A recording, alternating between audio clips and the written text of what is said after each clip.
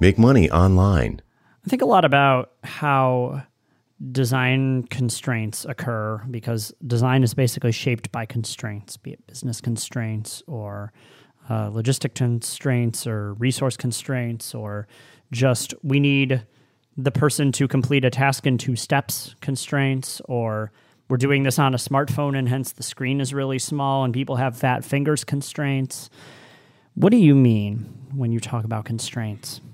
When I think of constraints, I think of it as sort of that meta problem level of the surrounding logistics of solving the problem and what we can't do. So it might be, we need to ship this thing, but we don't have the time or the budget to code our own solution. So we need to find an off-the-shelf idea, or we're starting on a campaign, but we can't, or a marketing campaign, but we can't do A, B, or C. So how do we solve the expensive problem we're tasked with solving with these constraints in play? We could even go as micro as, well, when we think about a podcast episode, we could get on here and talk about anything, but we have a system where we identify ideas, we talk about the ideas first, and we give a constraint to what that episode is. We're going to talk within this arena. We're putting limitations in place because adding those limitations, adding those constraints forces us to think through different and new and innovative ways to solve the problem. Like, how would we do a podcast episode if, say, we weren't able to call each other for some reason? Or how would we do a podcast episode if we didn't know who our audience was, or if we wanted to promote a specific thing? I think thinking through constraints within the context of expensive problems or business problems forces us to identify new and innovative ways to solve them. It forces us to say, well, my default path is A, B, C, D. Well, if I can't do A, B, and C anymore, but we need to get to D as the destination, what are other innovative ways I could get there? And in my own consulting practice, I came across podcast outreach because the expensive problem I was solving for clients was we need more links to our website. And I started asking myself, well, what are the constraints I could put on this to find new and innovative ways to do this? And I came across the idea of, well, what if I focus my link building on just podcast outreach? Get clients on podcasts, get links in show notes. Perfect. We've done link building. And by applying that constraint to solving the business problem, I discovered a whole new way of thinking about business, of marketing, of outreach, of link building that turned into this 2-year adventure as an outreach consultant. So constraints, I feel, are both limitations that are imposed by the scenario around you, but also can provide building blocks to allow you to grow in new directions as a consultant. How do you solve a problem when A is removed from your arsenal or B is removed from your arsenal? I mean, they kind of form the contours of the engagement, right? You don't really know. You're never going to go into an engagement where you have unlimited time and resources and money to do absolutely whatever you want, because You're not Kanye. So understanding those constraints and thinking about it in terms of a set of parameters that are kind of guiding the problem, they allow you to adapt. Maybe you have blue sky thinking about this. Maybe you have an end game or a perfect world scenario, which is not unhealthy, but you have to recognize that always needs to be adapted to fit a more realistic scenario. Yeah, I completely agree. Yeah, you're absolutely right in bringing realistic scenarios into it, because it's so easy for us to think about ways we could solve a problem given unlimited budget, unlimited anything. But you actually are sitting there face to face with a client, and the client says, we can't do A, B, or C, or we've tried it before, or we can't afford that. We need to find another solution. And you have to think on your feet, and you have to adapt, and you have to figure out, okay, what's a unique way I could approach this that lets me get to that destination? And I think it's important to interview clients about those constraints because, as you point out, that's what gives a shape and form to the engagement. Because if you don't understand what the constraints are, well, you could get 3/4 of the way into the engagement and suddenly realize the basis you've been building everything on just does not exist. You have no ground floor anymore. What will that mean for your entire engagement as a whole? So in my onboarding process for any client, I'm always focused on, well, what other marketing campaigns are you running right now? What issues are you dealing with in your business? What should I know that will impact how we can work together or how this project will go? Because knowing that will let me know where to focus my time and attention and what to focus my time and attention on. Yeah, so let's audit the auditing of constraints. What types of constraints exist in a typical project? Good question. Time is one. Tools and systems are another. Budget is a third. Resources, and I think of resources as human resources, are a fourth. Knowledge would be a fifth. Who is my target market? What are their needs? What are their expensive problems? Logistical ability would be one. A lot of these are malleable too, which is very malleable. Knowledge of the problem itself can be a constraint. I've definitely been dropped into consulting situations before where the client says, we know we have a problem somewhere here. It sort of relates to your discipline. We don't quite know what the problem is. This is why I think road mapping sessions or paid discovery sessions are so valuable, because it lets you discover the shape and form and constraints of the problem before you start the engagement. But what exactly the problem is can be another constraint. And in fact, I think it's also interesting to view constraints through almost the opposite lens. What happens when we intentionally apply constraints to our practice of a skill as a consultant? Like Nick, if I say, Nick, I have an A/B testing project for you, but you can't change these 6 elements or these 6 aspects of the page. Okay, you now have a new constraint. You know what the goal is. We're trying to increase conversions and increase revenue. But because we place these constraints there, because they're predetermined constraints due to the architecture, or their constraints we're putting in place just to inspire new thinking, those constraints force us to confront the problem from a different direction or a different dimension. There's a wonderful book, A Whack on the Side of the Head, that Mark Rosewater recommended to me. And I think it's a wonderful book for thinking through, well, innovative problem solving. How do you solve a problem or find a creative solution to a problem, especially when you're faced with constraints? And intentionally applying constraints, for me at least, can often be a way to think my way through a problem. I suffer from blank page syndrome. So if I'm writing an article and I'm just staring there at the blank page, I'm going to stare at that blank page for 30 freaking minutes. But if I give myself the constraint of, a tiny doodle, I write a sentence on there, I drop in a question somebody asked. Okay, well, now my constraint is that topic, or my constraint is that idea. Where does that take me? It gives me, there's a statement an artist friend of mine gave me where she said that the hardest challenge for her as an artist is staring at the blank canvas and knowing what to draw. So she'll take her brush or her pencil and just make a random scribble. And then she gets to say, what is that scribble? What does it represent? And now she has that constraint of this initial design decision or this initial aspect of it, and she has to fill in around it, and it takes her down an interesting path. So I think constraints can both come in as part of the engagement or as something we intentionally apply to inspire new modes of thinking. Yeah.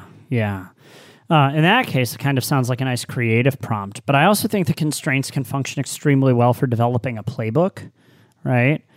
So if this happens, what do we do? This or this can happen. Okay, outcome A happens. What do we do? Outcome B happens. What do we do? Something else entirely happens. What do we do? And those are ways of identifying a problem area, right? We just spent a whole episode talking about what happens if the economy does well or does poorly, right? A lot of decisions can come down to A or B when you're dealing with geopolitics, right? Votes, right? Like, I'll take like the referendum in the UK to separate from the EU. It was literally 2 options, right? Okay, well, what's your plan if it's leave? What's your plan if it's remain? Other situations, access to data. I can get access to the data. I cannot get access to the data. I can get access to the data, but it's not in the form that I want. Or I can get access to the data, but it's not in a form that I understand how to deal with, and I have no idea what to do with it next. Those are pretty much your only outcomes when it comes to figuring that sort of thing out. And you develop that sophistication the more that you're actually working, right? Like, I know this sounds blindingly obvious to anybody senior enough to actually be doing this, but you're making a decision tree out of it. Yep. No, very, very much agree. No, and I like that flavor of it. And thinking more about constraints, like 2 of our friends, Philip Morgan and Jonathan Stark, both have switched over to writing daily emails to their list. And at first, that's an interesting constraint, like write 1 email a day, go. And at first, there was some intimidation on their side, I think it's fair to say, where it's like, what am I going to write about? But what they discovered is the constraint of emailing their list daily actually inspired them to find new topics or new ideas to write about. It made them comfortable with writing shorter, more frequent letters to their list that they could then gather up into larger articles. It inspired more conversation. So applying that constraint of you're now emailing your list daily, go. Force them to think about their positioning, their areas of expertise, their domain knowledge in new and innovative ways, which resulted in, for both of them, an increase in engagement, an increase in people liking what they're writing, an increase in the true fans standing out and replying. So constraints can often provide a huge benefit when you view it as, okay, I have this constraint, but a constraint could also open up an opportunity. Yeah. How do you identify constraints? I think that's a key question. I think you don't know a constraint until you start dealing with it and you really start exploring the problem as a whole. And again, road mapping sessions are great for this. Just sitting down with a client and talking through what exactly is the problem? What have you tried before? Why did that work? Why did that not work? What have you thought about trying but haven't? You as an outside consultant may not know what the constraints are in a client engagement until you get that chance to talk with a client. So having questions specifically set aside to understand like, okay, what's the problem? Okay, what are the limitations on how we could solve the problem? It might be that there's no constraints and no limitations and it's the ideal scenario. Great. Congratulations. It might be that the client says, well, we need to get approval from this manager because it touches the website in this way and this other person is involved and this is our timeline and we have a launch coming up and we can only afford to spend up to this amount. So that's your entire budget. Okay, well, great. Now we know the constraints, but they come from talking with the client. Or in our own businesses, I think discovering the constraints comes from both looking at our business and just asking that question, where am I pinched? Where am I constrained? It might be in terms of time, attention, energy, money, deal flow, something else.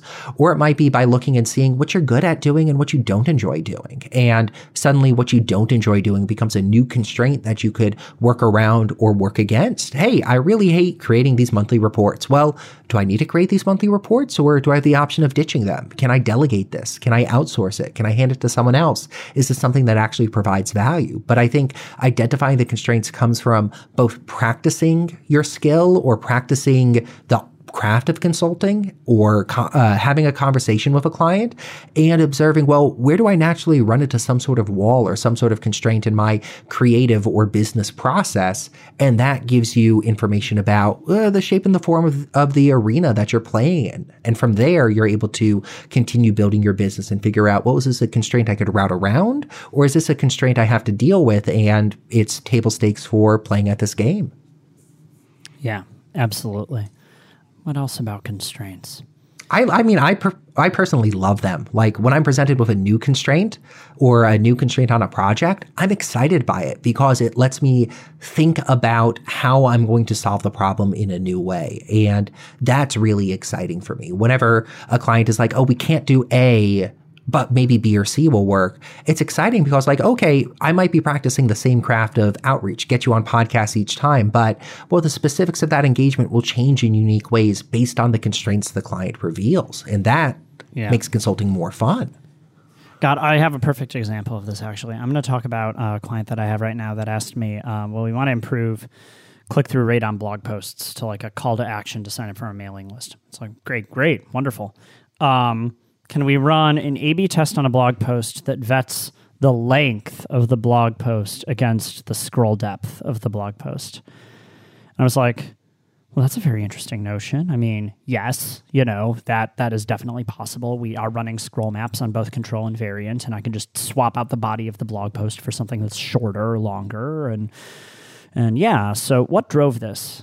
And they were like, well, we want to figure out what the click-through rate is here. I'm like, well, we already have that in Google Analytics. Mm-hmm. You have blog posts of varying length. We have, right? So how about I go into Google Analytics, pull out all your blog posts, run word count on them, and then we put them in a table and see if they correlate at all. And they were like, oh, so we don't have to run an A/B test for it? I was like, no, we don't. You rooted through the toolbox and found the A/B testing thing because you just got it on Amazon Prime and it's cool and shiny and made by Estwing, which is a nice family company, and you think this'll work. But that's like the equivalent of banging a screw in with a spanner wrench. Like, there are better ways, man. Like, This connects perfectly to something that I don't think I've talked about on the show yet, but I talk a lot about in my consulting and coaching work, where clients are wonderful at identifying the problem they're experiencing, but terrible at knowing what solution makes sense. So yeah, you've mentioned this before. Yeah. Oh, great. We'll keep going. Yeah, no, this hooks in, right? But like, yeah, your client was like, we have this problem. We know what this problem is. And their toolbox is, let's do A/B testing because Nick does A/B testing. We'll A/B test it.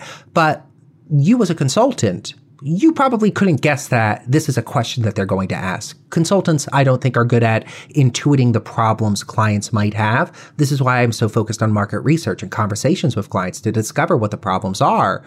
But you're great at identifying what solution makes sense. So client identified the problem, came to you and said, like, how about we do the solution? Well, the solution, not the right solution. The problem, that's an interesting problem. That problem gives you a constraint. How do we find an answer to this question? You as the consultant now are able to take the constraints of this problem and say, well, the solution you proposed, that doesn't make sense. Let's throw that out. But the question you're asking is a good one. And based on that question, here's how we could answer it with the tools we have available. So I think there's a nice dichotomy there, and it's perfectly illustrated by this example. Client reached into the toolbox and pulled out the shiny tool they love, but you as a consultant were able to say, we don't actually need that tool. What we need is this thing or this other thing, or we actually already have that data over here. Here's how we could solve the problem. Yeah, absolutely. Right. So you're coming at it with a little bit more like analytical thinking than just I'm being hired to do A/B testing. I think my job is like 18% A/B testing at this point. It's not very much. Most of it is like, okay, well, you want to do A/B testing. What is the thought behind that? You know, what's the business goal behind it? And then trying to get at the way to solve the problem. And often a lot of it is like, okay, well, you have this. What motivated you to come up with it? Well, does that actually fulfill your business goals? I don't think scroll depth actually fulfills anyone's business goals. I don't think scroll depth makes anyone money unless they're like BuzzFeed and they have a shitload of ads at the bottom. You know? And so I can't... Obviously, I can't just like out the gate tell you that because this came from a legitimate place, and it might be a hippo thing, and it might be born out of a more legitimate consideration around engagement with the blog. Mm-hmm. Yeah, rabbit holing there for a second. I mean, as consultants, we are often exposed to one small slice of the problem. And to us, it might be like, why are you asking this question? This is a dumb question. But to the client, it's like, well, this question is actually a smaller subset of a much larger conversation and problem we're trying to solve, which is why we've come to you to solve this one part of it. And just like you're pointing out, like scroll depth might in fact be a proxy for something larger or a more pressing question or something that has an actual business need behind it. It's just been translated into an imperfect idea of a solution. Oh, to solve this, we need to look at scroll depth. Well, no, to solve it, we need to do A, B, and C, or D. To understand that, we need to understand the constraints of the question we're asking. Right. Yeah. And the question came from someplace, right? And that's what makes you a consultant and not just a contractor. Because I could have totally run that A/B test in like 15 minutes, right? Like, it's not helping. So, yeah. What else about constraints? I'm not sure. Let's constrain this episode by ending it.